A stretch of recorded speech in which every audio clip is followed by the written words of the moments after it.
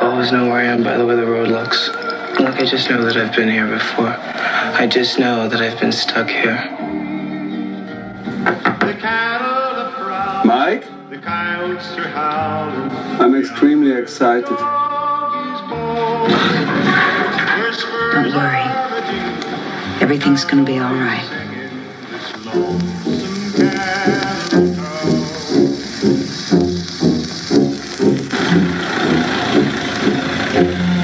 You men make yourselves comfortable. I'll be right back. She's cool because it takes her a little while to get warmed up. It's normal, nothing kinky. Where is my son Scott? We don't know, sir. Hey, Mike, how long have I been here on the streets on this crusade?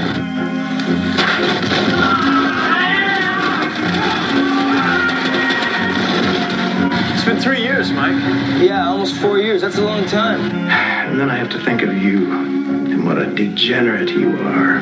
Don't think that, Father. Hey, Mike! Mike, over here!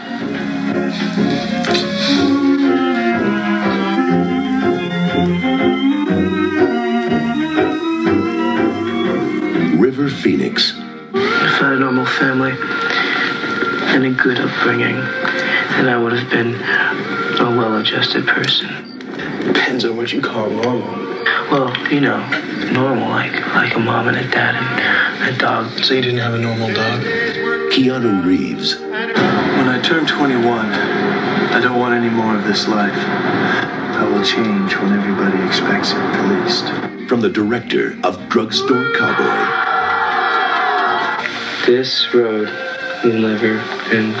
It probably goes all around the world. My Own Private Idaho.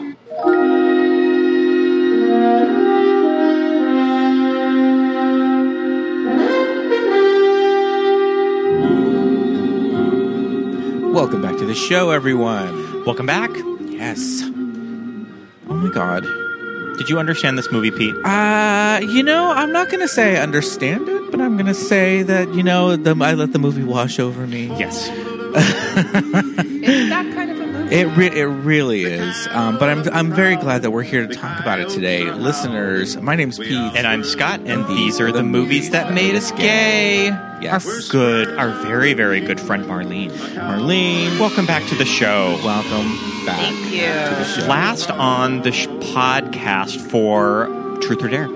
I have to say, I listened to the Truth or Dare episode a few months ago when I was doing laundry. I sometimes do a little walk around the neighborhood as I'm waiting for my clothes to dry. And I put on the Truth or Dare episode, and it is a banger. It is probably one of my, I have to say, top 5 of my favorite episodes. Wow. It's really good. How about that? I'd love to hear that. Yeah, that's a fun episode. This movie, we wanted to have you on for this movie because, we need to talk about River Phoenix. Scott, why don't you talk about what we watched today?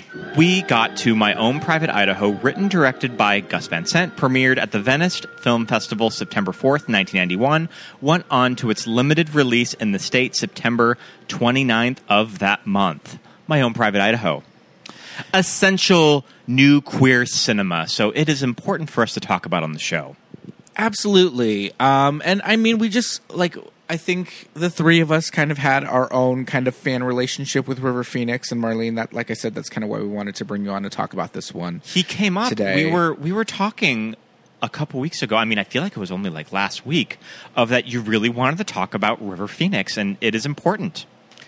Yeah, River Phoenix came onto my radar probably, I saw him in that Family Ties episode where he was Alex tried to set Jennifer up with him. Mm-hmm. He was 4 years older than me. I was going to say ballpark around the same age group. Yeah, Mm-hmm. I would say we're the same age group, Mm-hmm. 4 years apart.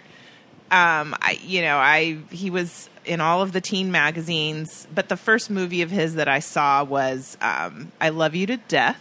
Right. I was 15. It was my sophomore year. It came out. I saw it at the Santa Anita Mall with of my best friend at the time. Santa Anita Mall Cinema, Marlene? Yeah. That's our old stomping ground. That was our old multiplex AMC, before we moved out of Pasadena. Yes. And, he adorned, his pictures adorned the lockers of girls in my class at school. But that movie, when I saw that movie, he just enchanted me. Right. So that was when River Phoenix really came into my awareness, and I loved that film. And then, of course, My Own Private Idaho came out a year after that, and the two films could not be more different. Oh, absolutely. Yeah. Even though they both have River and Keanu. Yes. Mm-hmm. And I know that kind of when Gus Van Sant sent out these scripts, he sent one to Keanu and River, but the script didn't get past River's representation at the time. But Keanu really responded to the story and the script, and Keanu was like, you know what? I'm going to track him down. And he went down to Florida on his motorcycle to, hand deliver him the script. From where? From, Louisiana? From, Hawaii? Oh, I don't know. I just expect from, the Hollywood Hills. I don't know. But he drove down to Florida on a motorcycle to personally hand him the script. Sure. When they were promoting this film, they did an interview, but I don't know if it was River interviewing Keanu or Keanu interviewing River in Interview Magazine, where they talk about their decision.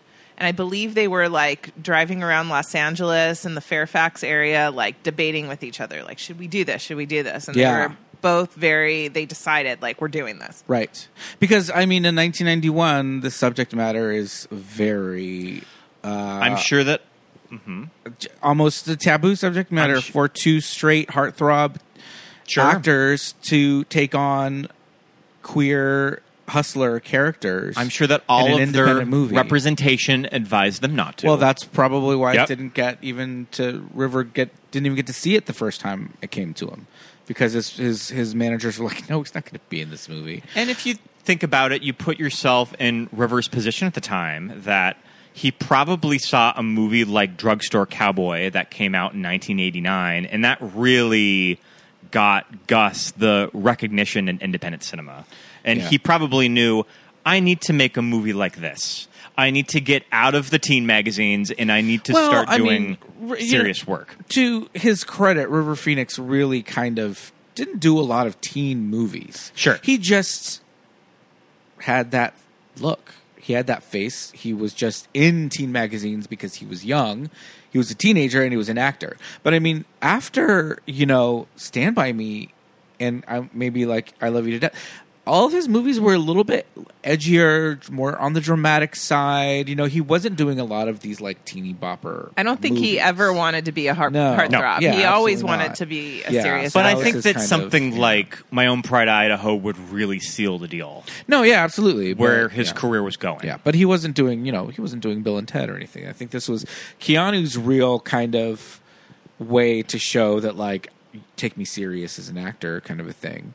And River just kind of, I think he just wanted to work with Gus, really, and then, to kind of expand his range. But I remember seeing River Phoenix for the first time as a very small child. I was probably about 7 years old.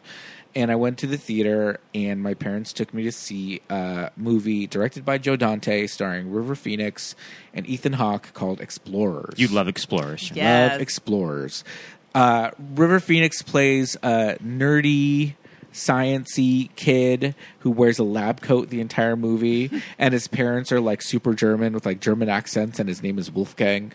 And Ethan Hawke plays this dreamer kid who dreams up this formula for Wolfgang's computer, and they feed it into the computer, and they make this thing that allows them to float around in space, and they build a spaceship and they go into outer space, and there's aliens, and it's crazy, and it's a children's movie.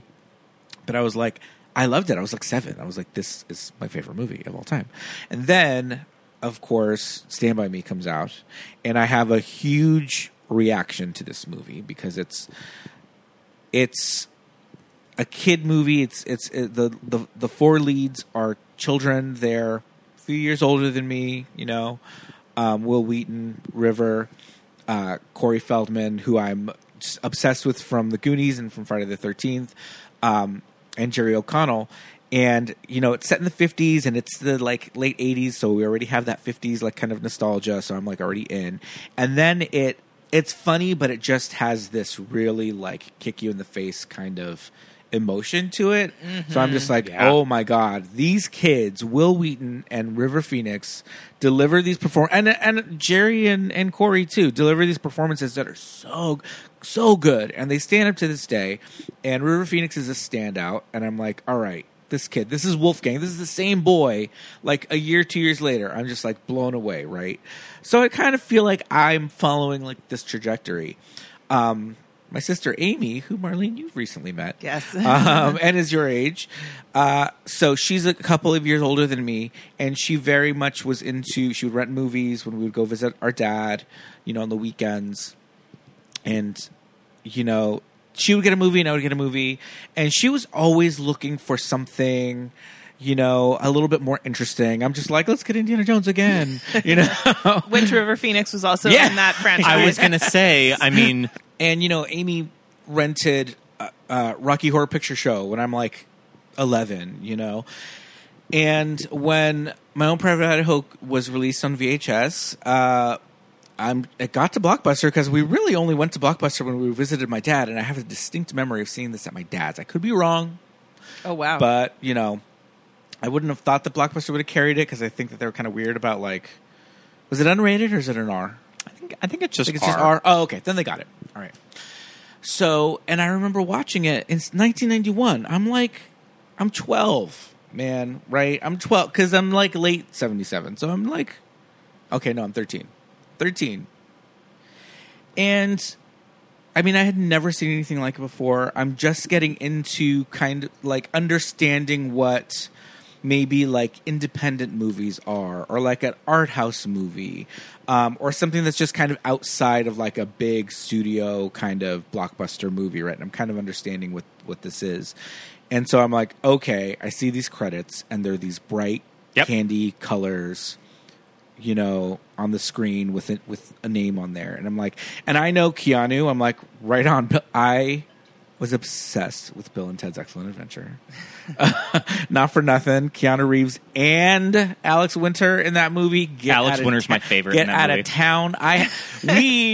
My dad asked the video store for the giant Bill and Ted poster after he was when you're done with and it. Did you get it? Yes, I got it. It was in my bedroom. Yes, it was huge because it was a video store poster. It was gigantic.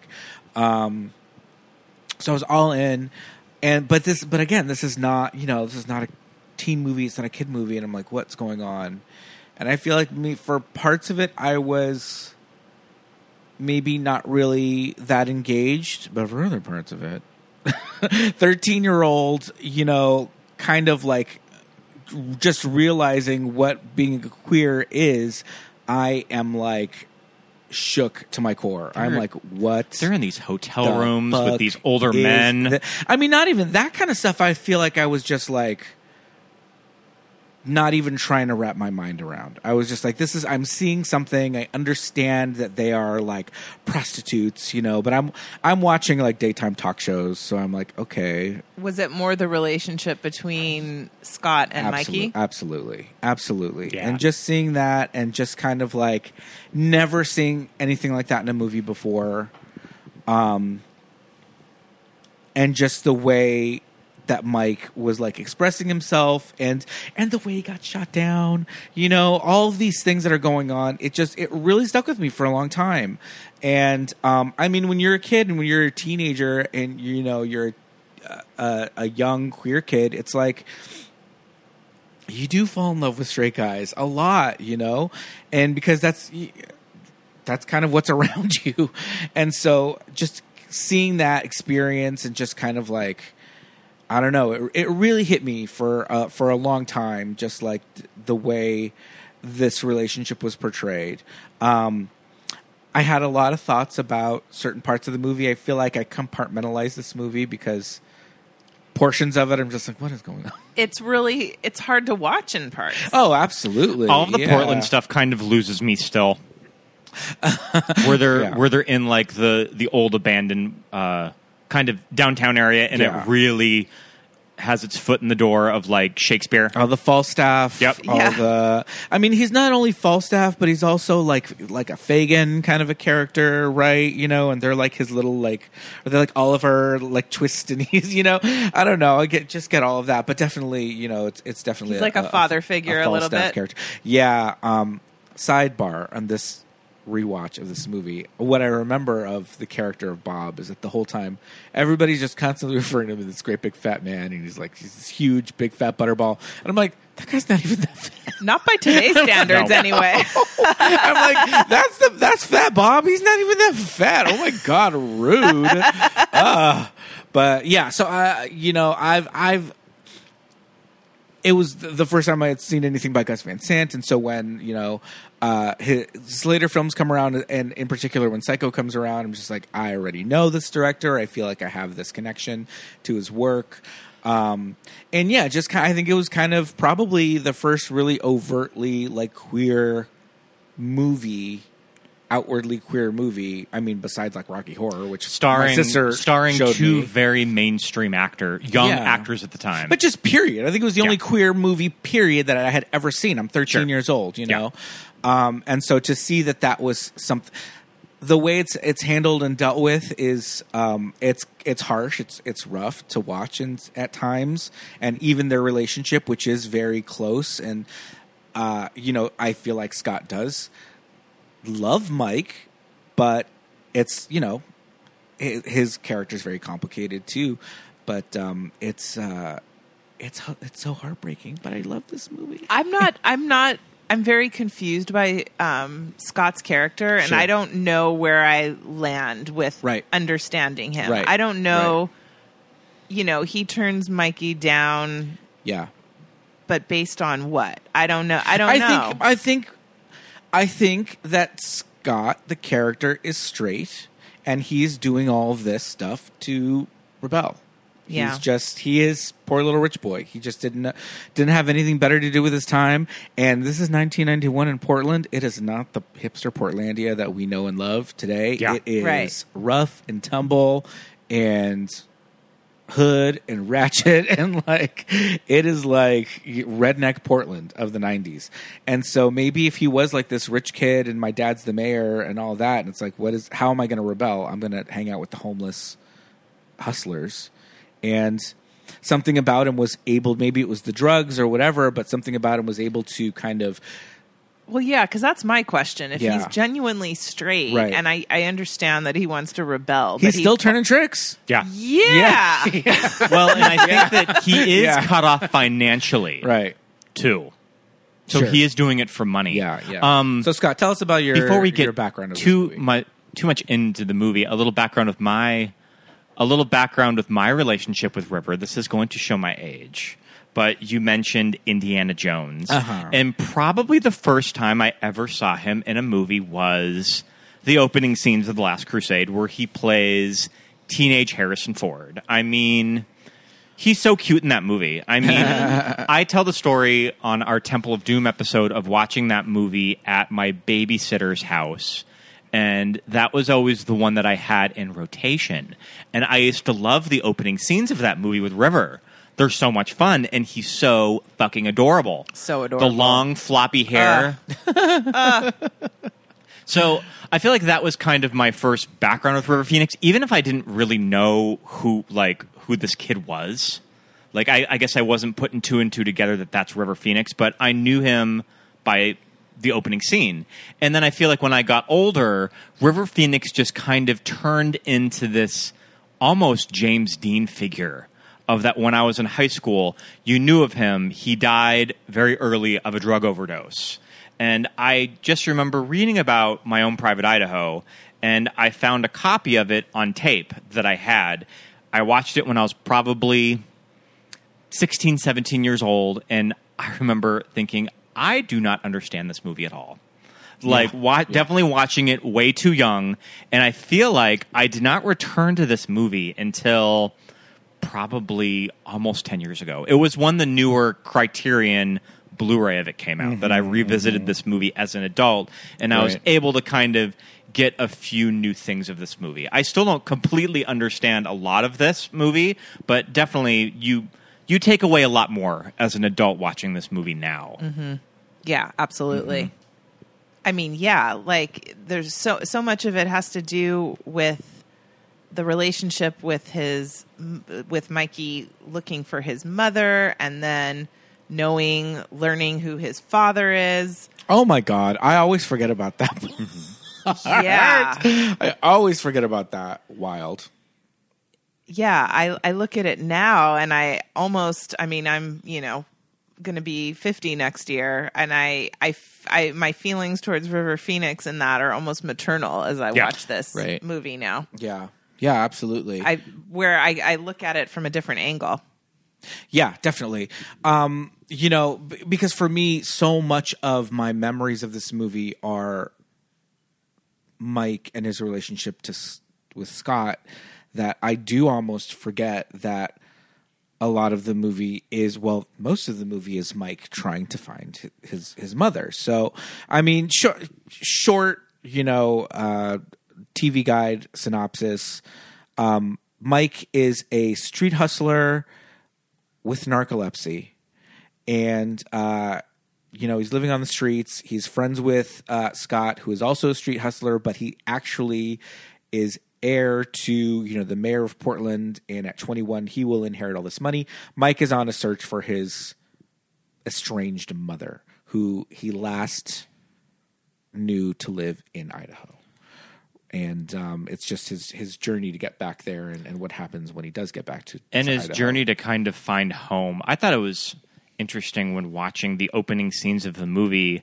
I noticed that there's salmon spawning. Yeah, and salmon when they go upstream from the ocean, they're trying to find their way back where they came from, where they were born. Yes. So I just kind of got that as a connection of that Mikey's trying to find his way home. Yes. But we first see the salmon in the opening scene where he's getting a blowjob from that old man. And that's when we first see that motif. Yeah. So it's interesting. It's interesting to look at the places in the film where that imagery is used. Mm-hmm. Absolutely. And like I said, this is one of my very first entries into like independent or maybe like art house cinema. I think that was one of the first times that I had ever seen anything like that in a movie, where it's like, these images that are connected but not really, and there's the image of the barn house that's like falling into the street from the sky, and all of that, and I'm like, okay, which almost has Wizard of Oz. Is this a Wizard of Oz? Yeah, almost a Wizard of Oz. Is this Mikey's psyche like crashing in on him? Yeah.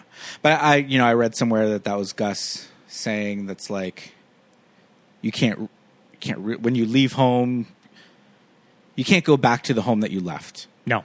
You never can go home again. That's you can never go home again. It's not going to be the same. So that's like imagery for that, and again, for me, I was just like, oh my God, like this is just mind blowing. But yeah, I think I definitely kind of compartmentalize like what I do remember of this, and what this movie is kind of famous for is Gus Van Sant finding actual street hustlers from Portland to be in the movie, and to populate this world that these two kind of live in, and they're telling real stories, in this diner that's just like, that scene is really hard for me to watch, and it could be because I did know actually when I learned that they were actual street hustlers, it really just broke my heart, because these stories they're telling, they're crazy stories. They're crazy stories, and they involve them basically experiencing a certain level of abuse and indignity. And my understanding is that, River Phoenix really dove into that street scene and really, I don't know to what extent, but tried to live amongst these people and just engross himself in their life so as to better understand them. Yeah. Right. So, I mean, it is interesting because we were watching some features on the Criterion that we have, and one of the producers has an interview with River's sister, Rain. And they're just kind of interviewing each other. Because I guess Rain is somewhere in here. Really? She's probably an extra. I think she's an extra, but then she also is co-lead of Even Cowgirls Get the Blues, which I think is Gus Van Sant's next movie. And she was in Aleka's Attic with River. With River. I think she's in between River and Joaquin, I think. Don't ask me how I know this, but yeah, and she's 2 years between both of them. Yeah. The producer is Lori Parker. Lori Parker. Who's talking to her. Marlene, I have a good frame of reference for the entire Phoenix clan as well. So I'm right there with you. I know maybe too much. Yeah. But some of the things that they're talking about is River getting cast for the movie, and just kind of like initially the character of Mike. Initially the characters were more of an ensemble, and it was Mike and Scott and the other guy, Gary. The guy, he's really handsome. He has kind of like the thicker eyebrows. He's an actor. And then the other ones were kind of He has the fun kids. He has the fun 90s jacket that he comes out and with. like the baseball pants. Yeah. Like the stirrups. Yeah. But River's kind of performance really kind of elevated the character into more of like a lead thing, and they kind of shifted the script around. But like you were saying, that him kind of, immersing himself in this world, and I'm just like, she said something to the effect of like, when we started shooting, he was just like this different person, and he just had this dreamy kind of, way about it. I'm just like, but was he on drugs? Well, but like, was hanging out with these kids like kind of an intro to I had heard. I mean, I think he had probably tried drugs before. Yeah, but what I had read somewhere, was it in the book? Last Night at the Viper Room, I can't remember. But was that he really immersed himself in the drug culture to try to understand it better, and so that's part of why this movie is like so heart-wrenching for me. Is sure, absolutely. It's not just the subject matter, but knowing the backstory. I always watch it and wonder to myself, was this sort of the beginning of the end for him? Yeah, absolutely. One of the characters who is an actual hustler is telling the story about meeting this guy, and he's like got all these 8 balls, and I'm just like, oh my god, like, right? Oh geez, yeah. Like, I don't want to hear that. So yeah, I thought the same thing. I was just like, oh man, I feel like he just dove too deep, into this role. And he was young. Character. He was incredibly young. Yeah. How old was he when he actually passed? 23. 23. Yeah. And that was 93. So he would have made this movie when he was around 21. So he's like 21. Oh my god. So young. He was living in a house with Keanu, Flea, Michael Parker. They moved into director Gus Van Sant's house in Portland during filming, and apparently caused such a disturbance with just staying up late, getting drunk, partying, and playing music that all musicians like in this house, just like probably just partying all night long. Oh my god, taking lots of drugs. Oh wow. Although I don't know if Keanu really had a history that I know about of being a big drug user. So I don't know. We don't really know. He could have. He could have just come out of it clean and just he could have just been like, going to bed now, guys. Right, or really just partied and just now. Maybe it didn't become a problem, or it did, and he went to rehab, and we just don't know about it, and has been clean the rest of his life. Keanu Reeves has a reputation in 2023 of being this kind of like, not squeaky clean, but kind of a beloved, a really nice guy. Like everybody loves working with him. Yeah, he's got a really nice guy kind of persona, and everybody loves working with him. There's nothing, you can't say bad things about him. Where there were definitely times in his career when he had a reputation for not being the best actor. Sure. Kind of a little bit of a punchline as far as his acting style. I do have to say that he handles the weird Shakespearean dialogue very well in this movie. I agree with you. You can tell that he had done some Shakespeare training. I mean, he made that Kenneth Branagh movie, right? Much Ado About Nothing. Much Ado About Nothing. I don't remember if that was before. I don't remember if that was Yeah. before or after this, though. I Right think around this after. time. Sure. I think it was like 4 years after. Oh, I think it was like okay. 95. But he probably just studied Shakespeare scenes. When I turn 21, I don't want any more of this life. My mother and father will be surprised at the incredible change. It will impress them more when such a fuck-up like me turns good than if I had been a good son all along. All my bad behavior I will throw away to pay a debt. I will change when everybody expects it the least. You'll become a head roller. A hatchet man for your old man. No! You will be the hatchet man, Bob. That will be your job. And so there will rarely be a job hatcheted. It will all be just one endless party. Won't it? Yeah. But just the way it's and I don't know. We were discussing this earlier. Henry IV. Oh, we are the wrong people to Henry ask. IV. Yeah. That's not one of the I ones love that I Shakespeare, studied. but that's not one of the ones I studied. Midsummer no. Night's Dream, yes. Oh, Romeo and absolutely. Juliet, yes. Yeah. Macbeth, Tempest, yes. yeah. The Tempest, yes. Hamlet, yes. Yeah. But I did not. The I wa- don't have a frame of reference. For that. It's a war story. War of the Roses. I don't even know. That's Game of Thrones. No, but it's a real War of the Roses. Yeah. I don't even know. It's a war story. I saw one of them at the Ashland Shakespeare Festival. Oh, I think And part the 2. character of Falstaff is from Henry, right? Mm-hmm.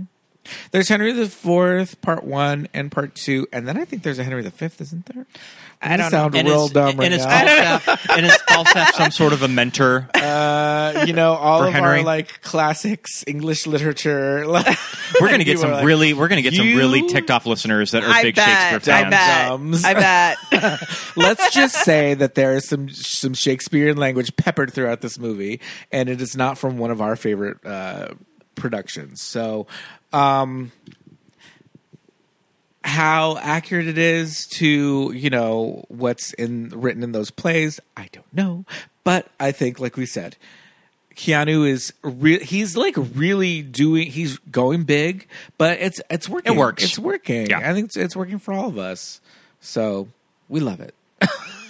Yeah, and then bringing in the Renaissance music Sure. in certain scenes, I thought that was really interesting. So there's the whole thing of this building that they're squatting at, I'm assuming.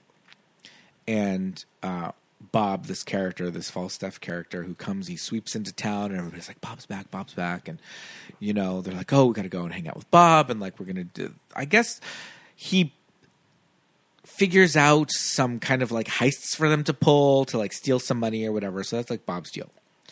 There's this old lady that's there. Yes. Oh, I love her. And she kind of like, she knows Bob and she's kind of like a caretaker she's for very him or whatever. clean. She doesn't look like she's homeless. No. I mean, she looks But well kept. She's in these like robes and like she's all kind of like bundled up, and in the crazy like robes and pajamas and nightgowns and everything that she's wearing, it's kind of styled a little like Elizabethan, Shakespearean. Yeah. You know what I mean? Yeah. Like it almost looked like she has like a ruffled collar and but it's not. It's Right. contemporary clothing. Yeah. But the way that they dress her in it is like a woman who would be like Regal. Yeah. A nobility. Yeah.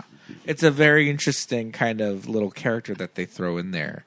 But yeah, when this movie first starts off, we were talking about, Mike, the River Phoenix character. He's just like in the middle of a date, and like it's like the first shot of the movie of him in it, and it's pretty graphic, kind of graphic, and his performance is just so like, it's not like a movie. I don't know. It's just like, it's not like movie acting that I was like used to, Again, I'm 13. What so. are you thinking at 13 seeing Right? that scene? Yeah, I'm thinking that he's a prostitute. I watched Maury. Right. I watched Jenny Jones. Yes. Yeah, I'll never. And I remember specifically, I feel like it might have been Jenny Jones. They would have like gay street hustlers, and then they would just talk to them about like, why are you a prostitute? Like, why don't you go home? And blah blah blah. Can like, we talk about this? My sister and I have talked about this, and I don't know if this was your reality, Scott, as a millennial, but Gen X, like we were exposed. Yeah. Like I had a very, my mom would watch. We would have like Oprah on, the Phil Donahue show, all of those talk shows that dealt with some very heavy subject matter at 3:00 in the afternoon. At 3:00 in the afternoon, and if like I was taking a break from doing my homework and eating my snacks, like my niece and my nephews would never watch that kind of programming. Now I watched my fair share of daytime talk shows at that age. We were their age. I feel like I was 10, 11 watching. Yes, me too. Is this a man or a woman? I remember the tail. I remember the tail end of the Donahue years. You do, okay? Because you would remember the tail end of Donahue years and like the ascendance, ascendance of Oprah. I definitely want some Jenny Jones because Jenny Jones was kind of later. Ricky Lake. Ricky was like 95 through like 2000s, probably. Yeah. I don't have specific memories of club kids going on Ricky or Phil Donahue. Sadly. I really don't either. I know it from like. I think I was a little too young for that. But I remember Street Hustlers. I remember church sex abuse scandals on Donahue. We were like a very interesting. We came of age like we were children at this very interesting time where we were exposed to pretty heavy subject matter. And I know it's not like we're talking about this. So we're not, we weren't having like an isolated experience. Yeah, no. And then like in the evening, they would have, Scott and I were talking the other day about things like A Current Affair. Frickin' Unsolved Mysteries, Hard Copy. Hard Copy, yep. And those shows would have kidnappings and, America's Most Wanted was created by, Walsh, I forget his name, but his whole thing was his son was kidnapped and murdered. We grew up in that milk carton era. About it. We knew about that. Like I was straight up, very aware like of kidnapping. Unsolved Mysteries was on at like 8 p.m. and that theme music, so disturbing. Unsolved Mysteries was scary. America's Most Wanted was primetime. Yep. And we could just sit there and watch these people that are just like, if you see them and you're 7-Eleven. Yeah. Laura and my sister and I talked about this, just like how kind of low-key traumatizing. Like, it was just part of the landscape of our life. But, like, these things imprint themselves on you as a child and a young adult, a teenager. And so I had definitely seen prostitutes on those talk shows, teen prostitutes, gay male prostitutes. And there's a thing where it's like, we talk about on this show, we talk about watching movies as a young person and watching, like Mannequin as a young person and not really putting two and two together that like, oh yeah, Hollywood is a gay person. I'm just thinking, what a fun, awesome guy. What a fun character. I would love to be like that as a grown-up. He just seems like he dresses however he wants and like he just gets to decorate these like department store windows and like what a fun life. But to me as a child, I'm not like he is going home with a man. Like that's one thing. You selectively like focus on the things that are like pertinent to you. Right. I've got a question for both of you who grew up in LA that I was reading that Gus Van Sant, when he was doing treatments of the script, and this is based on a 1963 novel by John I did not know that this was a novel called City of Light that featured street hustlers who did not admit that they were gay. And his early drafts of the script, he set it on Hollywood Boulevard. Do either of you two have any memories of streetwalkers or hustlers on Hollywood Boulevard? That's a great question. So my parents used to, like, we would go to, like, the Walk of Fame and, like, Hollywood and Highland area, just, like, maybe in the summer, like, on a weekend, and go and look at the stars and, like, go to the Chinese theater and just, like, do these little fun things and then go home. And then, but that was, like, very touristy. Hollywood and Highland wasn't there at the time, but it was, the Chinese theater and all that. But that's a very touristy area, so that wasn't really, like, the hooker spot, right? But also, I think they were on Santa Monica. Santa Monica are the higher end of Hollywood Boulevard, past all of the stars. No, they were around Vine. They were Vine? lower. Okay. They were closer to East Hollywood.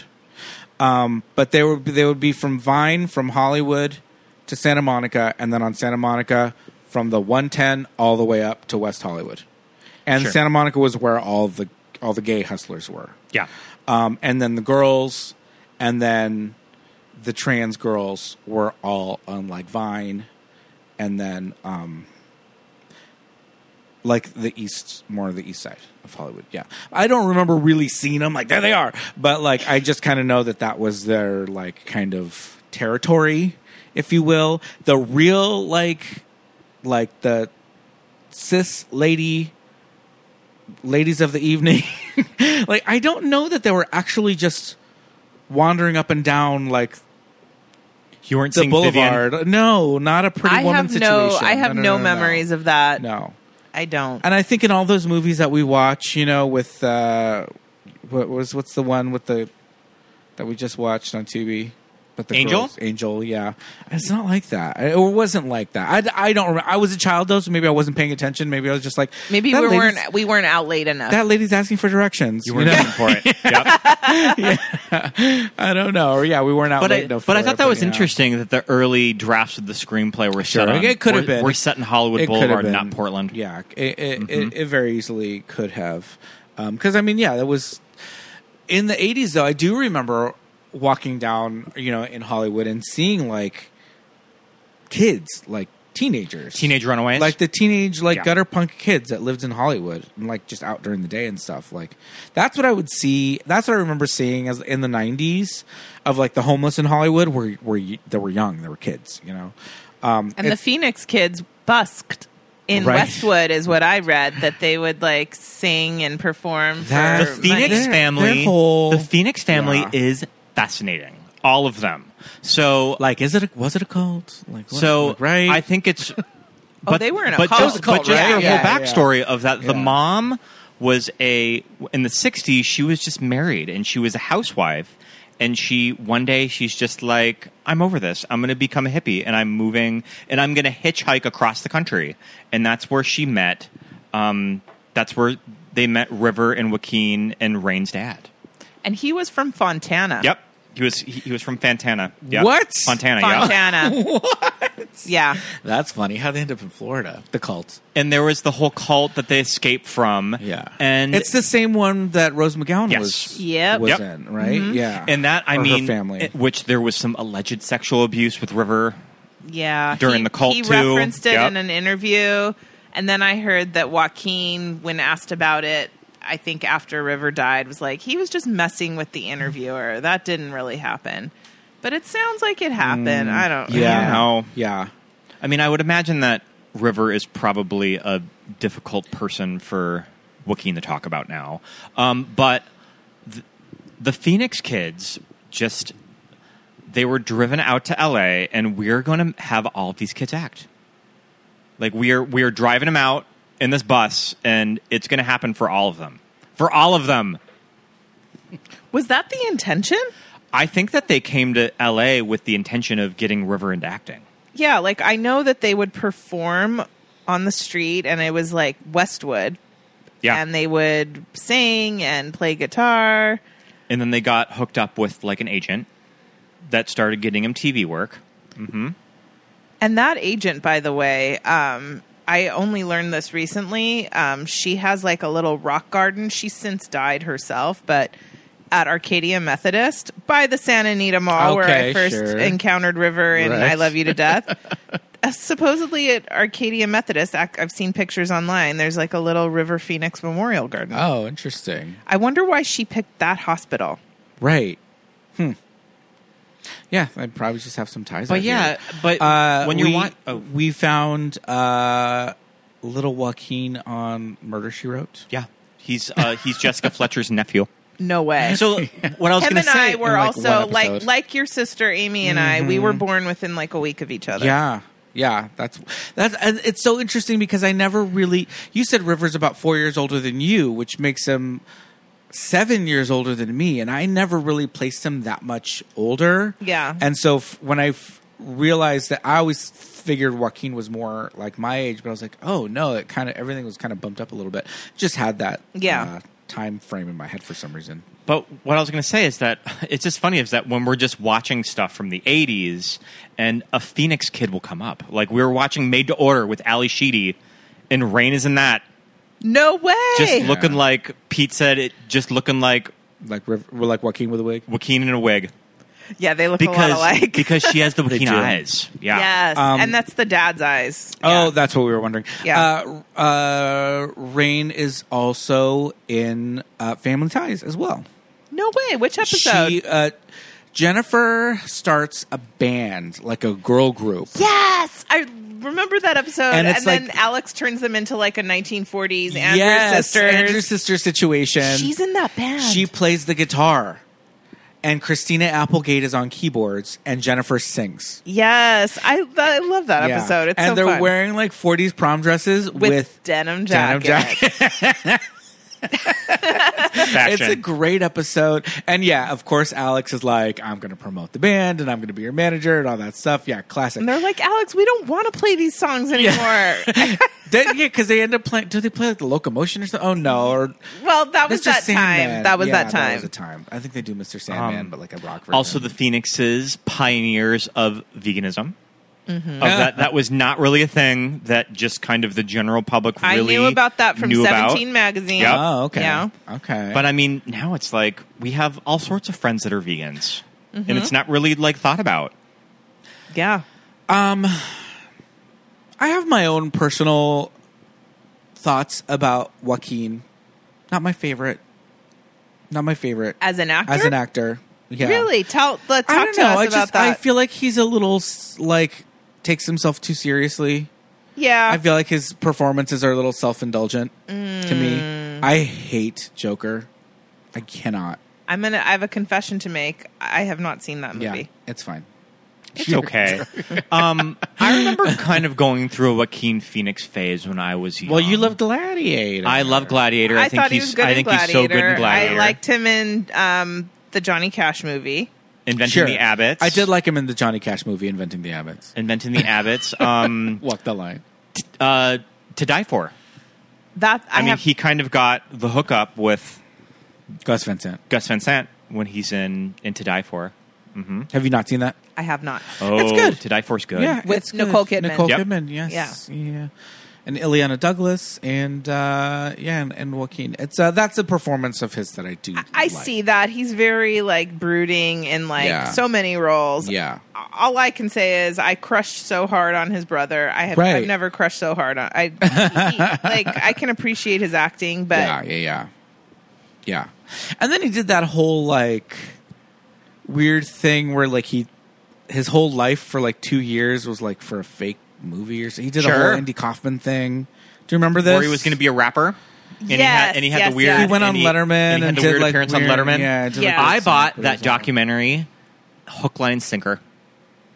You bought it as in you purchased it, or you bought it as in you I thought bought it was real? The entire act. You thought it was real? I thought it was real. Yep. Yeah. I heard about that. It was like on the periphery of my awareness. Yeah.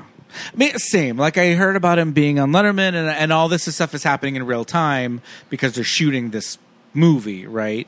And then then it comes out and all that. But wasn't somebody sketchy also involved in it? Casey Affleck. Oh, Casey Affleck. It was with the woman who photographed it. There you go. Yeah, that was around when Casey Affleck won his Oscar that all of that was really starting to come out. Okay. Mm-hmm. Well, we don't have to get too into that, but that's a whole separate thing. That's a whole separate thing. But okay, so I do want to talk about being 13, not really kind of knowing like my place like in the world, right? I actually watched a very good episode of Give It To Me Straight, which is the Maddie Morphosis YouTube talk show.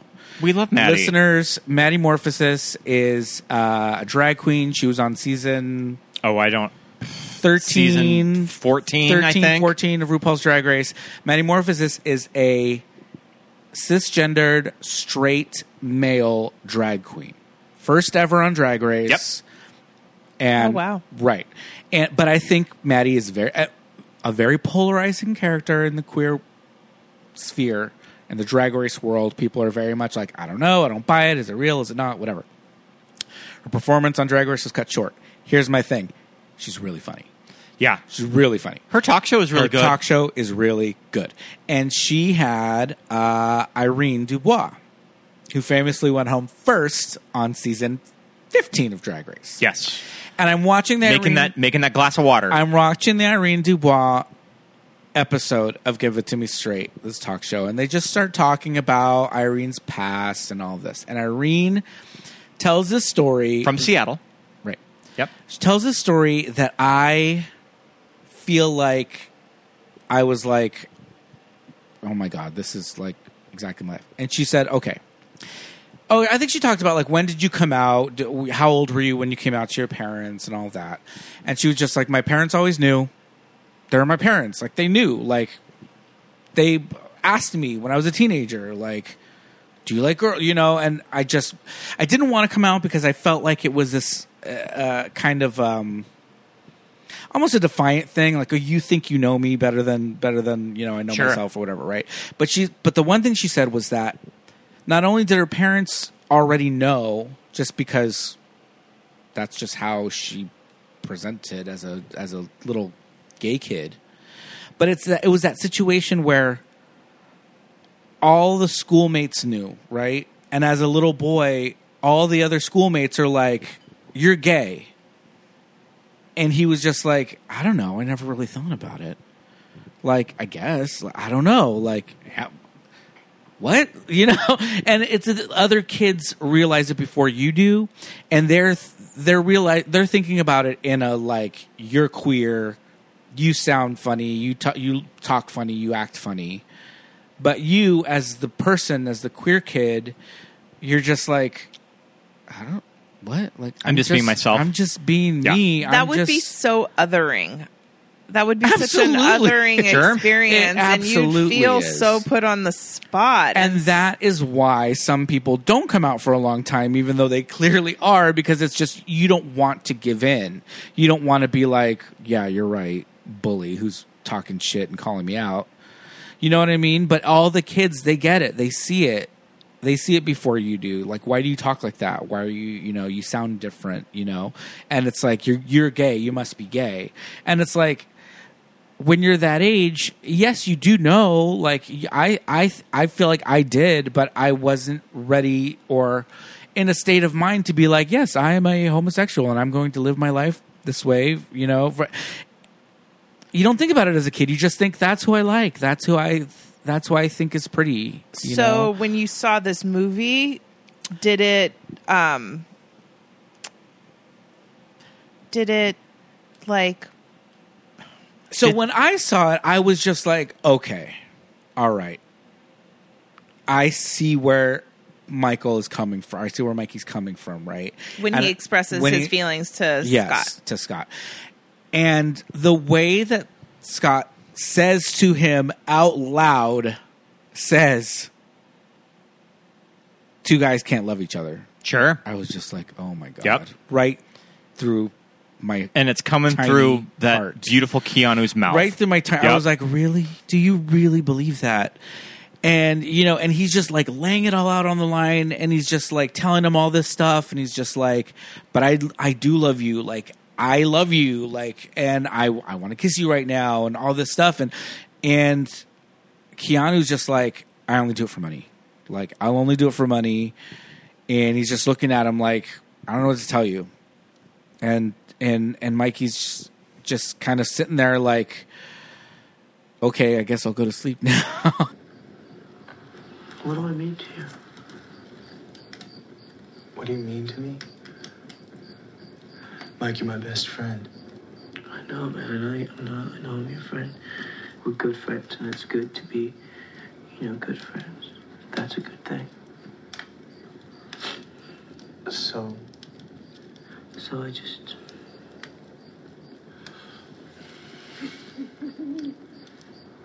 That's okay. We're gonna be friends.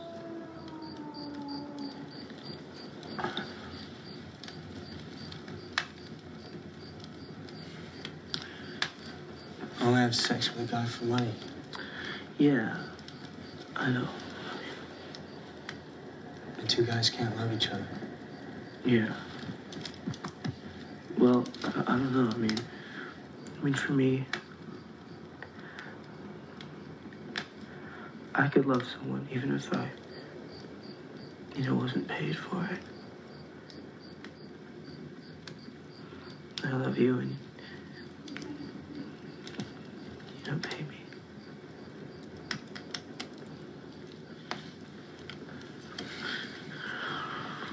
Mike. I really want to kiss you, man.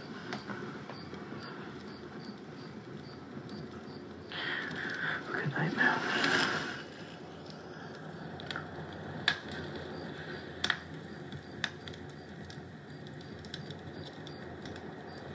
I love you, though.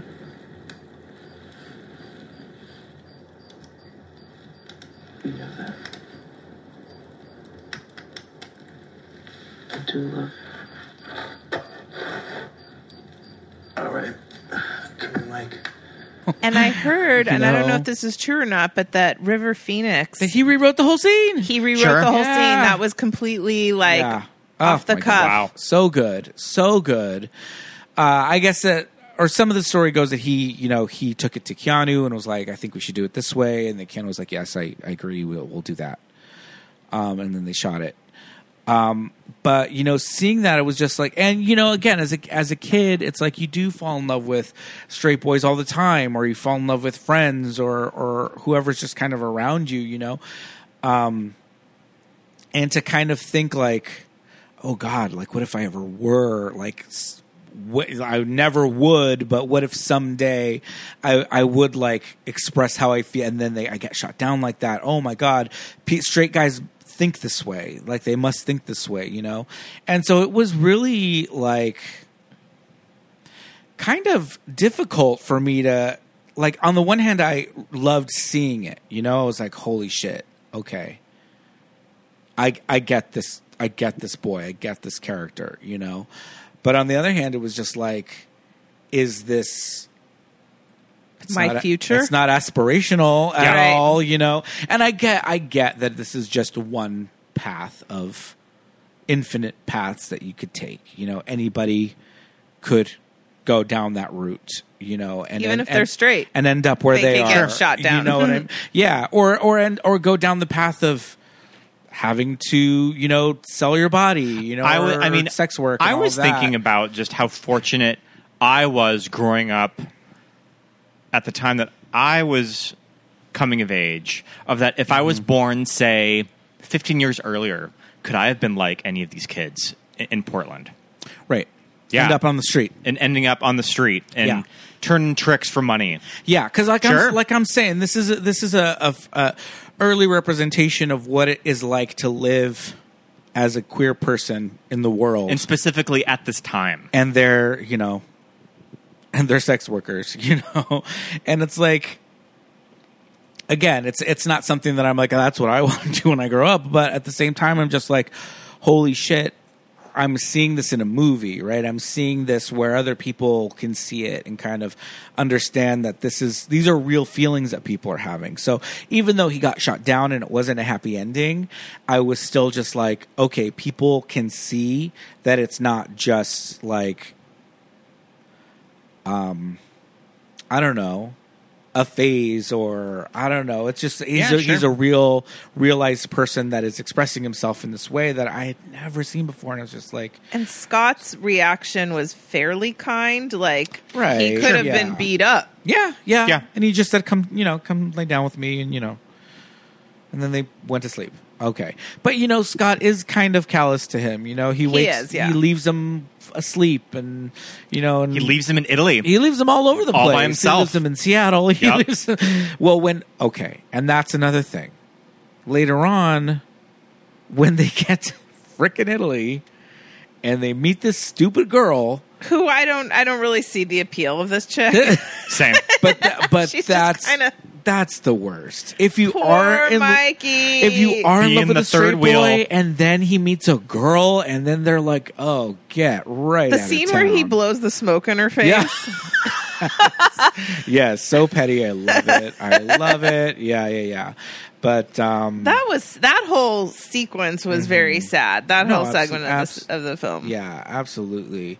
But seeing things as a young kid of just like these different tricks that he has to do, these different dates that he does, and I mean they're played for humor, some of them, when he's the little Dutch boy. Take off the shoes. And these men are and gross. put these on. Yeah. So these gross. men are so I mean, gross. could you imagine being any of these old men, or also like Laura Palmer's mother, picking up like River Phoenix? Well, I was gonna say, if anybody wants to pick up a sex worker, you want to pick. Yeah, you're going to want to pick up River Phoenix. One of those two. Get lucky enough to go. River to get one of Keanu, those two on their first day on the job.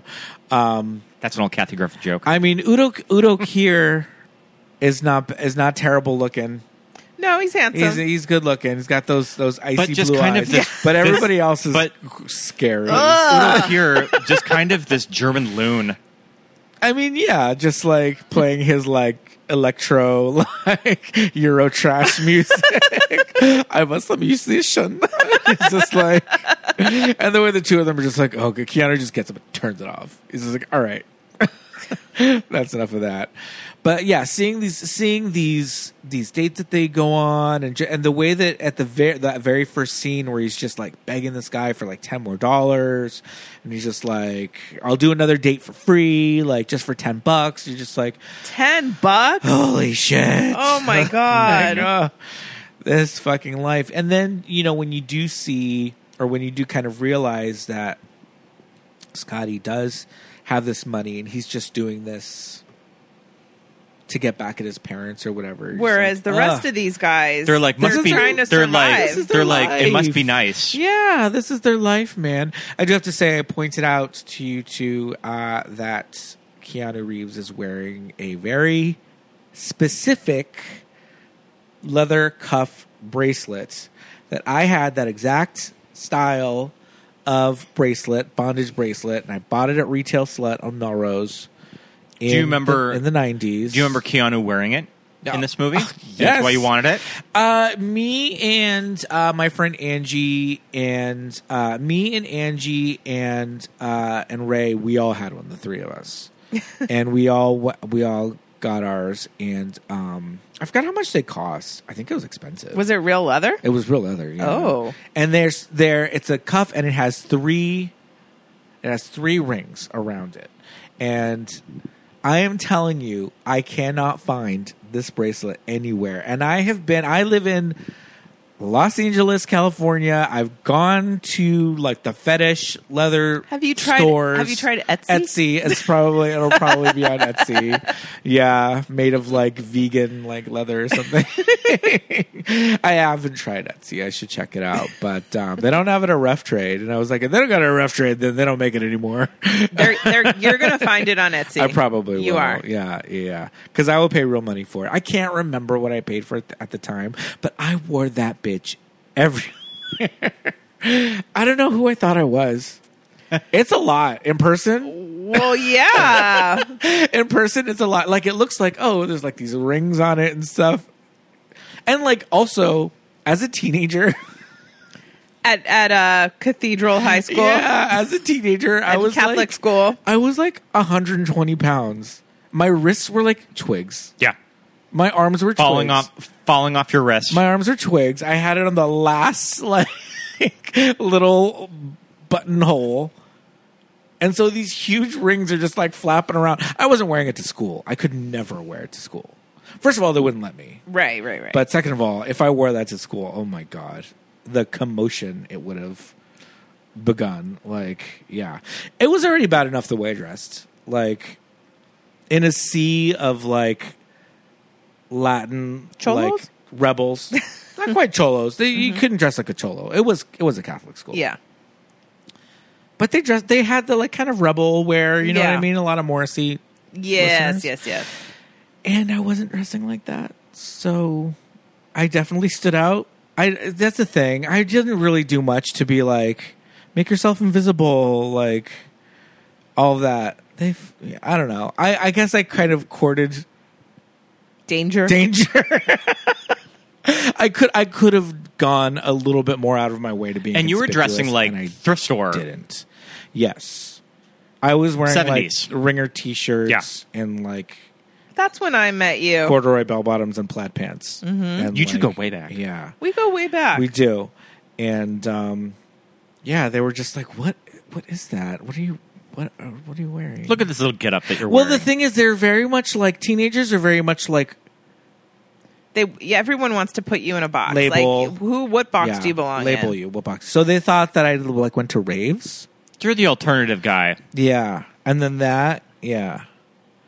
So I wasn't quite wearing You were such a cool dresser. Thank you. You had such great style. Thank you. Thank you so much. Geez, I feel like I was like the mall fashion victim. Yeah.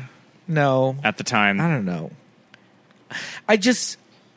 Yeah, I didn't want to look like everybody else, and so I was like, okay, I know exactly what to do not to look like you guys. And so I did stand out a little bit. So maybe I did court some of the comments, but whatever.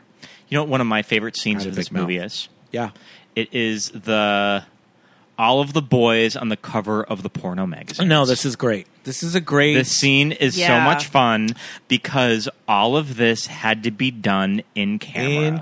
They mocked up these plexiglasses with these magazine covers, and they would have all of these guys stand behind them when they shot it. And I think that they kind of pieced it together to look like... Yeah, it's cut together, but... They cut together with like a matte of when you see it in the movie, but just because like Photoshop wasn't around... CGI, computer effects. I mean, independent cinema. Like, get out of here! You couldn't do that. They made the big Barbie box from like the movie theater, like the movie theater lobby. I mean, and you like got behind it. I always think of this movie of when I just kind of think of iconic image from My Own Private Idaho. Is I think of Keanu. Keanu on the cover of Honcho. Keanu on the cover of it's not Honcho. This porno magazine wearing the cowboy hat. Yeah. 21-year-old Keanu, get out of here. Fake names. It's called Mail Call. Mail, M-A-L-E. And then River is on the cover of G-String magazine looking like Saint Sebastian. Who's the one that got... Yes, with the arrows. Yes. Oh, speaking of art references, did you clock the Pieta image early in the movie? When Keanu is holding River like he's the Virgin Mary. Under the fountain. Yep. Yeah. You're right. Apparently, on the fountain, there's that horse, and there is a guy on the statue, and they just dressed up one of the crew members to like sit on the horse. So I guess that statue in Portland is just the horse, and isn't that the statue that's entitled "The Coming of the White Man"? Yeah, and Gus insisted that there be like this boy sitting on this horse. So funny. I'm looking it up. I think it's like a stag or something. I think it has antlers.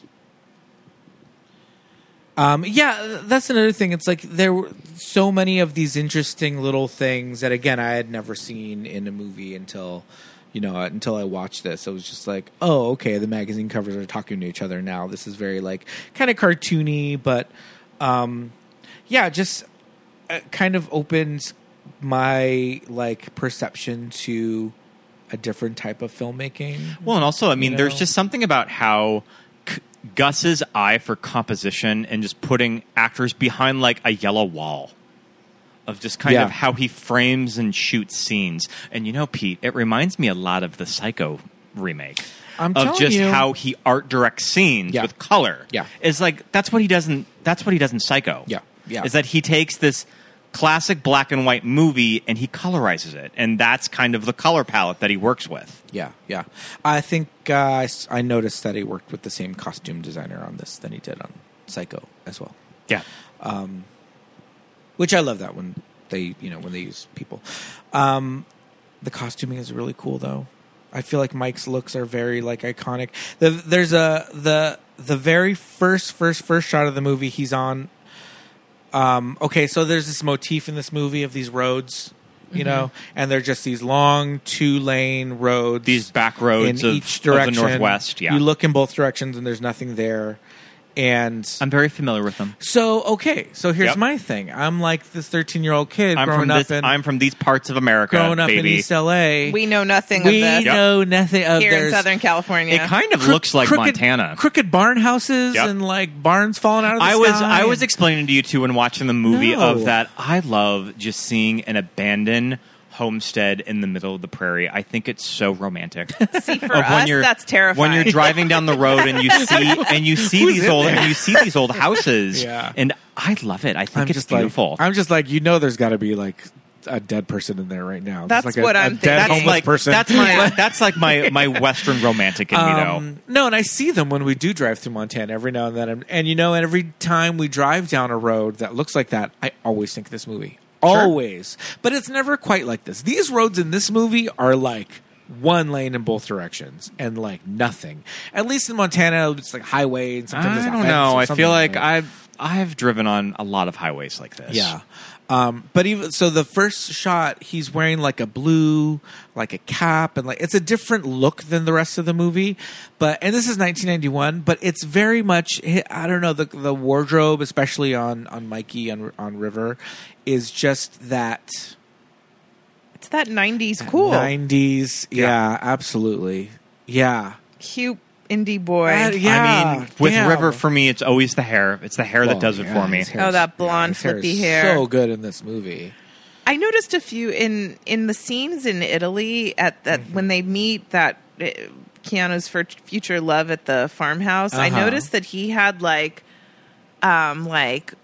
calico patterned fabric on the butt of his jeans, and I noticed that Mikey's fly was down. Oh, that's funny. And I'm like, was that on purpose? Are we supposed to be like, does that represent something? Or, what's going on with that fashion choice? I think they just forgot to zip up his fly. But what about the calico on the butt of his jeans? What's that all about? Yeah, that was something that just maybe, this is just a worn out pair of pants and they need to patch them up somehow, but I noticed that too. Yeah. This I was just like, This movie has a lot of beautiful coats that all of the actors wear. Keanu's denim jacket. I mean, I think that all of them wear some sort of a denim jacket, but the black sort of pea coat that River is wearing at the funeral when he has the flower. Them on the back of the motorcycle when Keanu's driving and River's behind him with the sunglasses, like such a iconic image of those two. And he's like his kind of signature look is that like red jacket with like a corduroy lapel situation. Pete, who's the costume designer again? Her name is Beatrix Pastor. Yeah, she's like Hungarian or something. Yeah. Mm-hmm. But yeah, these are all probably just sourced, pieces. I would imagine that they probably just went to secondhand stores in Portland and pulled all of this. I'm telling you, secondhand stores in the early 90s, gold mine. Yeah. Gold mine. And I mean, this was a little ahead of its time because after this film, that look... Everybody tried to recreate it. Everyone tried to recreate it. Yeah. Yeah, definitely. I'm looking for that first look, though, where he's wearing kind of blue. That one is very like, indie boy. The first look when he's on the side of the road with the black hat? Yes. Okay, I have it right here. Yeah. It's kind of like a denim shirt. That one. And like a Sherpa jacket. Yep. Yeah, like a shearling lined denim. And then, that's kind of like a gas station kind of a jacket or a gas station shirt situation. I think it has a name on it. Like I think in some shots you can see. Oh yeah, it's not really denim. It's it's like a mechanic chambray shirt. Yes, yeah. And then then he's got the beanie, the skull cap or whatever, the wool cap. Yeah, and he's wearing some kind of a sneaker. I don't know what it is, but there's shots of him when you can see his shoes. But yeah, that shit is like looks like a fucked up face. These are iconic looks. Yeah, I mean, I was obsessed with that, and to me, again, I'm 13, and then throughout like my early teens in my like pretentious like I know cinema, this whole I was just like, oh, I know what a really good like independent movie is. This is it, you know. So I'm just like obsessed with the whole like 2-lane highway and the fucked up face and like all this stuff. It seems so like, I don't know. Now it's just so desolate and like isolated and kind of sad. I don't know. At the time, I was just like romanticizing it and just like, oh my goodness, like to be out there because, you know, like you said, we don't know from empty highways and yeah. And I think barns. when you're younger and you watch it and you're identifying as different as their lives might be from yours, you're identifying with these characters. Yeah. Now we're older. And we're not necessarily identifying with them. Yeah, we're looking at their life through a different lens because we're older. Yeah. And, you know, I always kind of, and maybe it's just my selective memory, but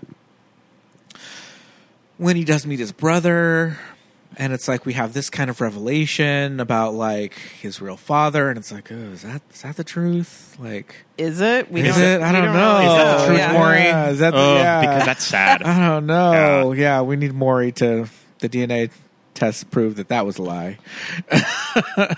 Because that is some fucked up stuff. And it's like, I just kind of like, oh, I don't remember that part. But then, it leads to this whole like, okay, your mom's not here. She's working at this hotel. Okay, go to the hotel. She's not at this hotel anymore. She saved up all her tips. But she sent us this postcard with an address. Yeah. And then it's like, oh, but there's Hans right over there. Just, surreptitiously. And what's he doing there in Idaho? I don't know. Yeah, I think they're still in Idaho. Serendipitously, yeah. I think they're still in Idaho at this point. What's he doing there? But whatever they do, they got that plane ticket money. They got that. Yeah, they got enough coins. How do you guys feel about how the sex scenes are photographed in this movie? I think it's really interesting. It's cool. And you almost think it was Gus thinking, okay, so we're not going to get away with. We can't get away with filming these sex scenes. Yeah. This movie is not going to be released. The MPAA is going to give this an NC-17 unrated, like it's going to have to be unrated. And do you think it's kind of a way around that? But it's art. Too. So, well, the thing is, like, we live in a time now where all sex scenes are very explicit, and it's always just out there. Yeah. And I don't know, like, there's something kind of beautiful about it of seeing them in stills because they're like tableaus. Yeah. Was that how you were going to finish your thought? Yeah, I'm an art. I have a degree in art history. Yeah, they're like scenes, but they're like paintings almost. Yeah. No, absolutely. And the fact that we do it twice, right? We get it with Hans and then the three of them, but then we get it later on with Scotty and the girl. But I think it's a very interesting kind of. I really don't think I've seen anything like it since then. Ever. Yeah. No, I haven't. I'm just picturing the back and forth with the MPAA of Gus being like, well, there's no thrusting. Because they get down to that kind of like nitty gritty when they come to hanky panky in these movies, you know. But you know, I always kind of, being the age that I am now, I'm about to be 46 in a couple of weeks. 8, but who's counting? No, more than 8. Month and a half. I'm going to say it's 10 weeks. Something like that. I'm going to be 46. You know, I have this whole thing of like, you know, when I was younger and what did I have to watch? I had this. Okay. So it's like, oh, look at what my life could be like. What do the kids have now? Get rejected by my best friend and then go off to be a sex worker and... in redneck Portland. Okay. You know, that's what I had to watch, or just like finding some, you know, European, like little weird, or, you know, seeing like Hugh Grant and Morris. Like Tales of the City. On PBS. Tales of the City a few years later. I remember Morris. Yeah. I remember that. Remember Morris. But it's like we had to look really far and wide for this stuff. And Tales of the City was on PBS, but this is not mainstream, and this is still very much like I, as a 15-year-old, probably shouldn't be watching it. You think when you're a 15-year-old, you're like, yeah, I'm a teenager, man. But like 15-year-olds that we know, or kids that we know that are going to be 15, you're like, you're babies. It's a child. It's a child. But I just remember really thinking when I was 13 or 14 that I just really wanted to be a part of the conversation with film too. Absolutely. So yeah, I yeah, really sought after we sought out things that I should not have been watching. Right. But now, now these kids and these queer kids especially have things that they can access and that they can watch, and that they can watch it with maybe their family or just Netflix shows, even going back to something like Will and Grace. It's like I was in college already when that was out, but that was something to kind of latch on to and be like, okay, like, or at least break the ice with humor. You know what I mean? Yeah. Like the older ladies at work really like it, and like my mom can watch it and think it's funny and all that kind of stuff. And because all my life, like anytime anything kind of remotely queer was in a movie or a TV show, I was always like, oh, what's on my phone that doesn't exist for 25 years? Like looking around like, I don't want to be in this room right now. But I'm also going to be tracking this down later. But I'm also going to be watching it obsessively later on. Because there was not really anything to latch onto, and now there is a lot more accessible content for kids. And I don't know, maybe just having everything at our fingertips isn't always the best. Maybe we do need to kind of look for things, search things out. And why would you say that builds is? a little bit of character. Builds character. I don't know. Okay. I guess. As nice as Heartstopper is to have, I do think that if I had Heartstopper Heartstopper's a Netflix. Pete loves Heartstopper show. It's his favorite show. It's a British. A still of it is on his lock. My lock screen on my phone. His lock screen on his phone. I may or may not be considering a tattoo from the graphic novel. It's a Netflix show. It's for teens. It's a British show set in the UK, but it's like, I think it's really important for kids to watch, like with their parents, And I feel like if I had that, like, I don't know. I think maybe my I don't know if I'm not saying like my life would have turned out differently, but I think maybe my I don't know, mental well-being would have been a little different. Because what you were looking at here was just like sex work and homelessness and River Phoenix passed out on the side of the road getting robbed in the last scene of the movie. But not only that, it's like these kids in the show are just like, they're talking to their parents about their lives and their relationships and all of that. And it's like, if I could have said, okay, maybe I would feel more comfortable being more open with my parents at a certain age, because these shows kind of give us kind of an okay to do it. And it's like, yes, this is a children's show. It's a show for teens. I am kind of obsessed with it, but it just, I don't know. There's something about it that just makes me really happy to see these characters kind of go through this in a way that I was never able to experience. Sure. And so, I do talk a lot about like, I had to watch Tales of the City on PBS at like God knows what time, because it was all that there was, and I only knew about it because I was kind of immersed in like films and cinema and television and entertainment and all that. So I kind of saw like, oh, there's this new like show coming out about like that has these queer characters in San Francisco in the 70s. Oh, holy shit, I'm going to watch it. And then just kind of like blowing my top when I saw what it was. Did you watch Tales of the City, Marlene? I did, and I read the first book. Oh, okay. Yeah. Okay. Yeah. Seeing that when I was a teenager, I was like, this is great. But it was very much something that I thought was kind of underground still and like subversive and all that. So it's just such a shift in where we are of queer representation in cinema today. I think this movie is very important. It's very acted. It's very much a snapshot of a very specific time. Yeah, too. absolutely. Mm-hmm. Yeah. I mean, we've talked a little bit at the top of the show that I mentioned that that this is new queer cinema, and the term was coined by academic B. Ruby Rich in Sight and Sound magazine in 1992 to define and describe a moment in queer-themed independent filmmaking in the early 90s. Some of these movies that is new queer cinema is Paris is Burning, which came out in 1991. Love it. Todd Haynes' Poison. Isaac Julian Young, Soul Rebels in 91. Derek Jarman's Edward II. And Gregor Rocky's The Living End in 93. Yeah.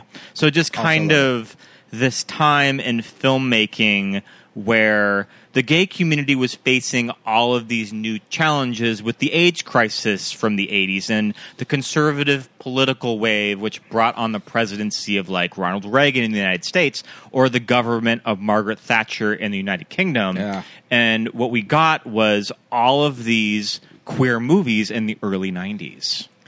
Right, but this was interestingly that like this was right before Clinton was elected too, so that was like a whole other politically that was a different time. Although he was not progressive. Don't ask, don't tell. Don't ask, don't tell. Absolutely, yeah. The producer, I forget her name already, but in the interview that she had with Rain, she talked about the queer community kind of being at odds with this movie because of the representation of its queer characters. Yeah. That maybe it gets a little too real. It is a little too early in queer cinema to have characters be not the best light on them, you know? And it's like now we look back and it's like there's the noble gay man trope of the 90s. Sure. It's like, all right, they always have to be like dying of AIDS and like saving, orphans from a fire or something. And but AIDS is not really a factor in the story. No, it's not. Especially with sex work involved. So it's interesting that that's not really... He has condoms. He empties out his pocket in a bathroom on the mirror, and it's got like 5 condoms in his pocket. So maybe that was Gus's little way of like, all right, here's just show that you guys are being safe, but we're not going to address it. But interesting that they don't talk about it at all. But yeah, I never really thought of that because at the time it's like if we're going to get any representation of gay people, you're showing this. Like, so I can see like LGBT activists being like, I don't know, maybe this isn't the representation that we want.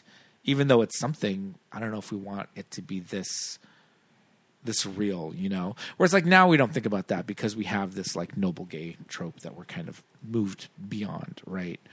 Of your Philadelphia kind of character, you know.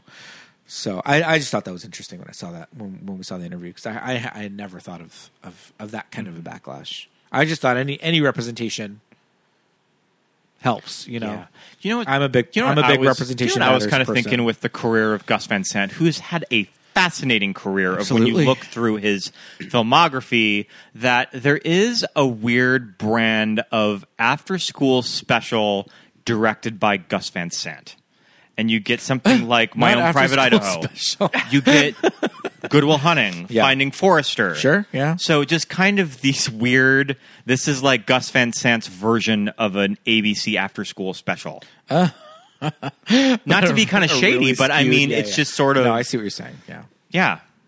I guess these coming-of-age stories... It's educational. Yep. It's educational. I remember when I was a kid and being taken to Good Will Hunting. I remember like flipping for that movie. Blow your top. Like loving it. Yeah. I love that movie. I told you I'm Team Ben, and I always have been, and I always will be. We were just discussing this the other day. Yeah. I've always been Ben Affleck over Matt Damon my whole life. And and I feel like watching Good Will Hunting, it sent me on the rabbit hole of discovering something like My Own Private Idaho. Sure. That he came because from, you're like, who is he it? came from like making movies about gay people. Yeah. And he himself is an gay actor in Hollywood. Film director. Yeah, absolutely.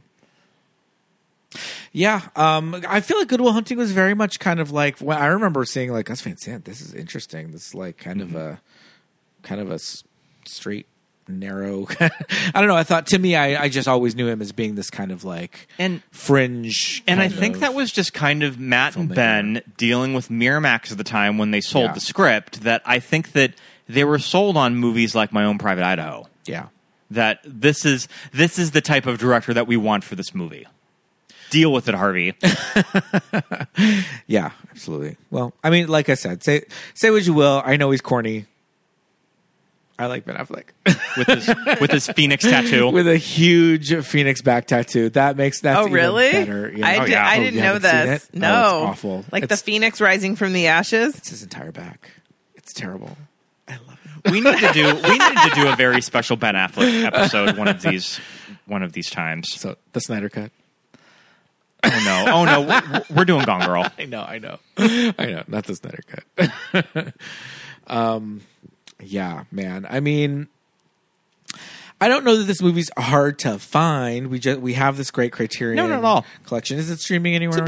It's available to rent. Okay, you can rent it on any of your streaming platforms. That's good. Because I think it would be an interesting movie to introduce young people to, just to kind of read to kind of hear what the children think about this movie. What do the children think of queer? Yeah, queer cinema from the 90s. It's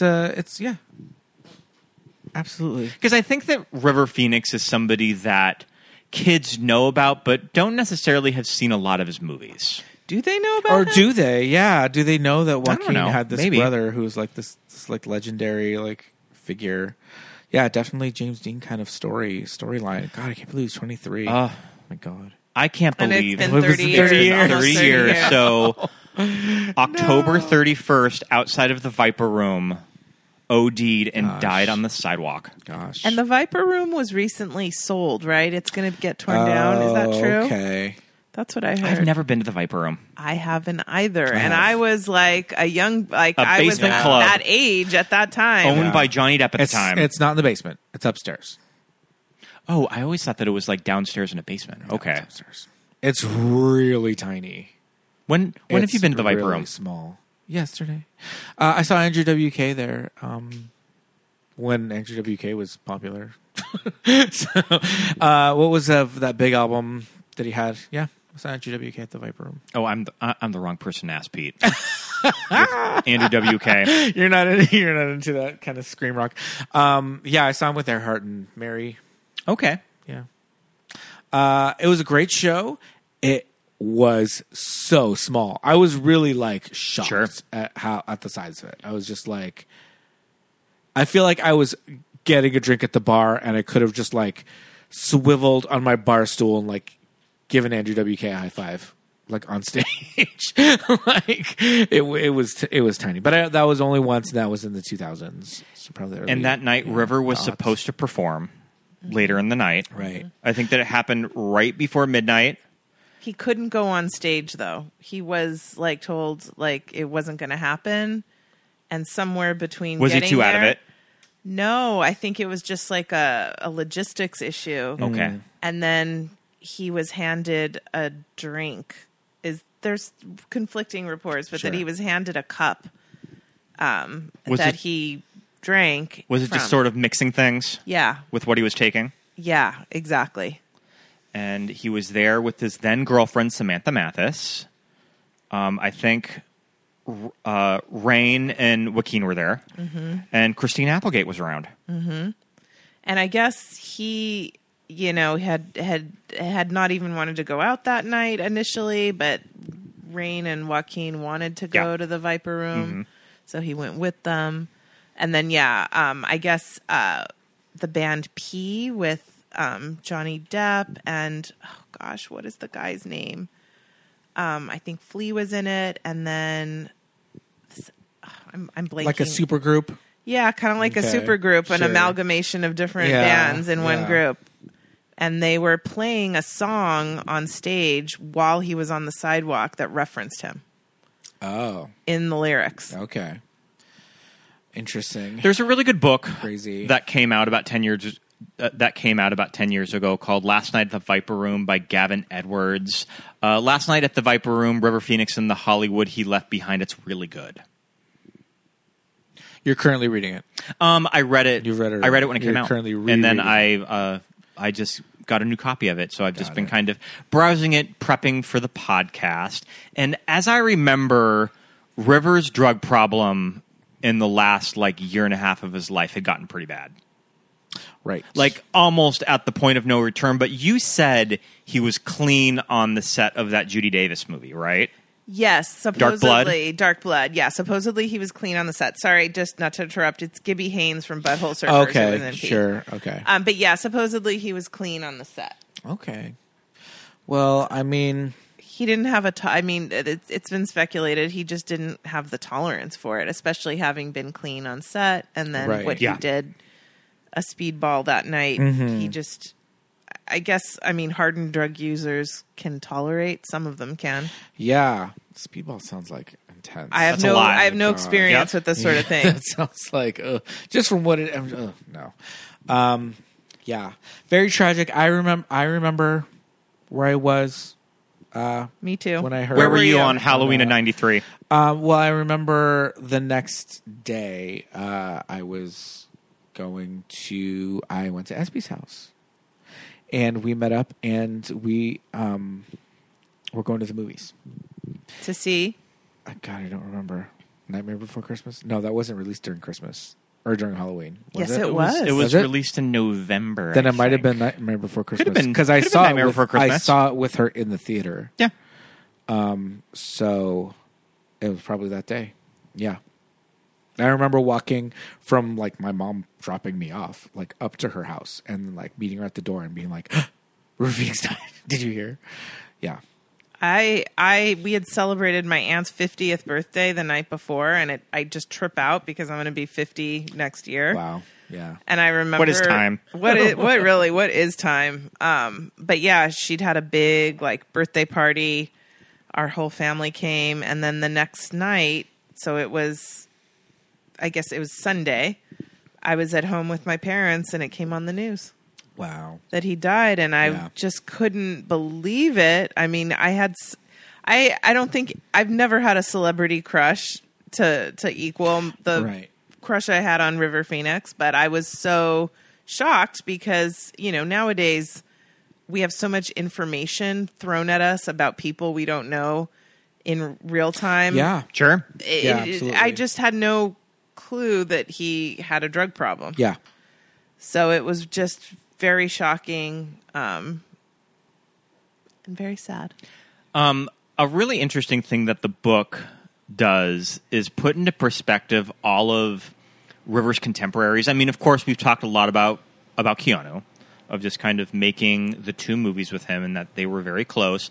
But just when you think about it, Ethan Hawke, roughly the same age, and when River's career really started to take off, Ethan said that he had to go back to school. Yeah, his career. And just kind of resenting him Yeah. at the time of just well, look at him. Yeah.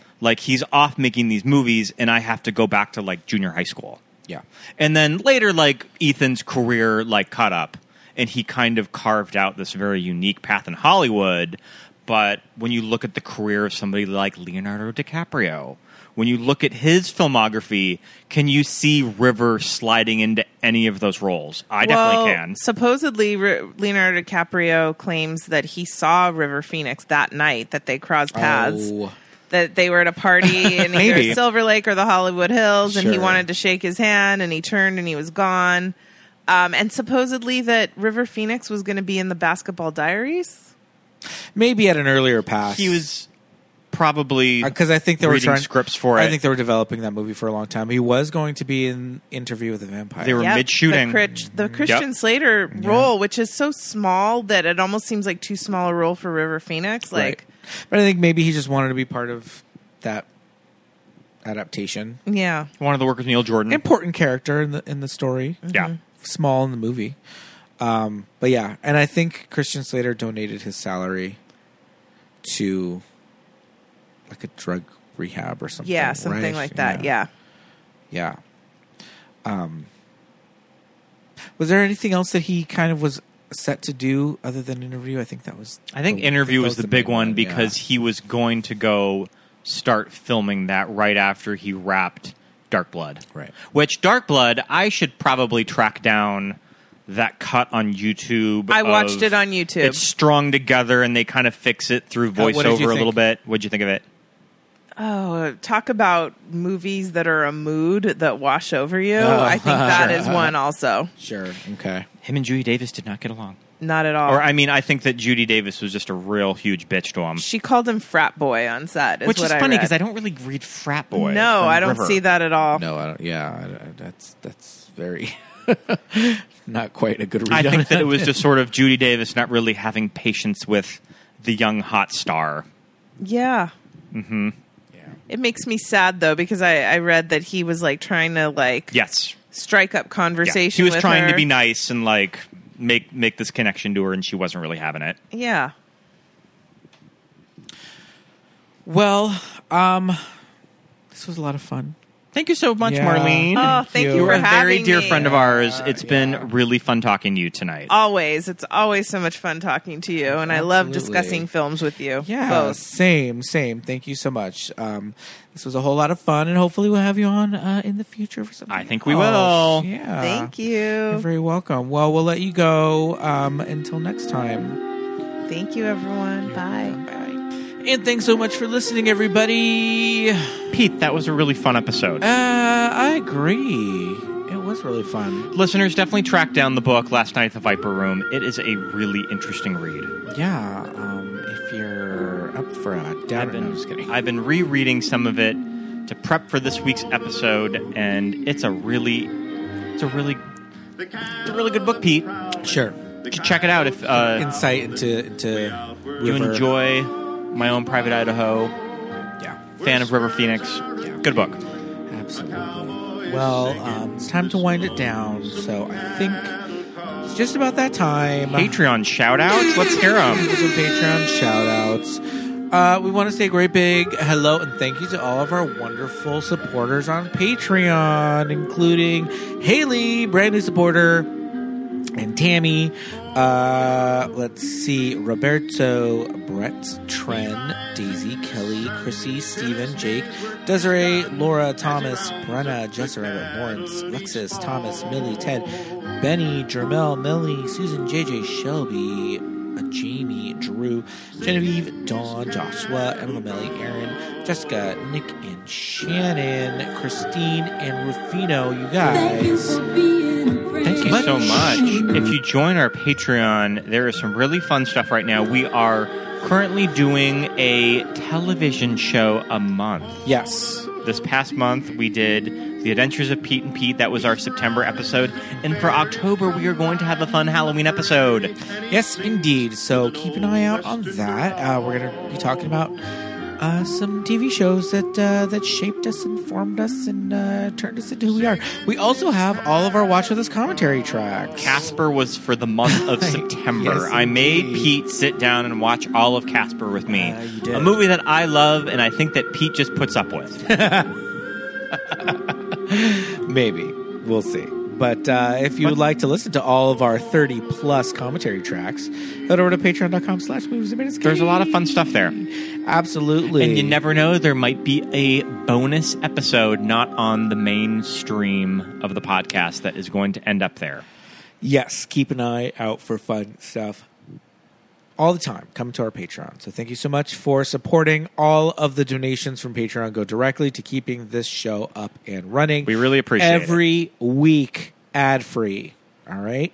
So check that out. And we'd also love it if you would subscribe and follow on any of your podcast apps that you use. And give us 5 stars. Absolutely. If you're an Apple Podcast or on Spotify, there's a 5-star rating. Give us the 5 Really stars. helps out. You know, those 5-star ratings, they actually do help. And so do the written reviews. If you have an iPhone, Apple Podcast is pre-installed. Even if you don't listen to us on that, just open up the podcast app, search for Movies That Made Us Gay, hit 5 stars, and then just write us a little note. I love this show. If you're wandering through the Apple Store, yeah, open the podcast app on one of the MacBook Airs or iPads. Every iPad you see. Play the episode and give us a 5-star review. Yeah. And all that stuff sometimes do really helps us out. So thank you so much for doing that. And new reviews, we'll read them on the podcast, just like just right about this time. So yeah, head over and do that. You can also follow us on any and all of the social media platforms. We are most active on Instagram. We are at Movies That Made Us Gay, as well as on Facebook. We're on X, formerly known as Twitter, Threads, Blue Sky. If you're on Blue Sky, go follow us there. We're not that active, but we're learning.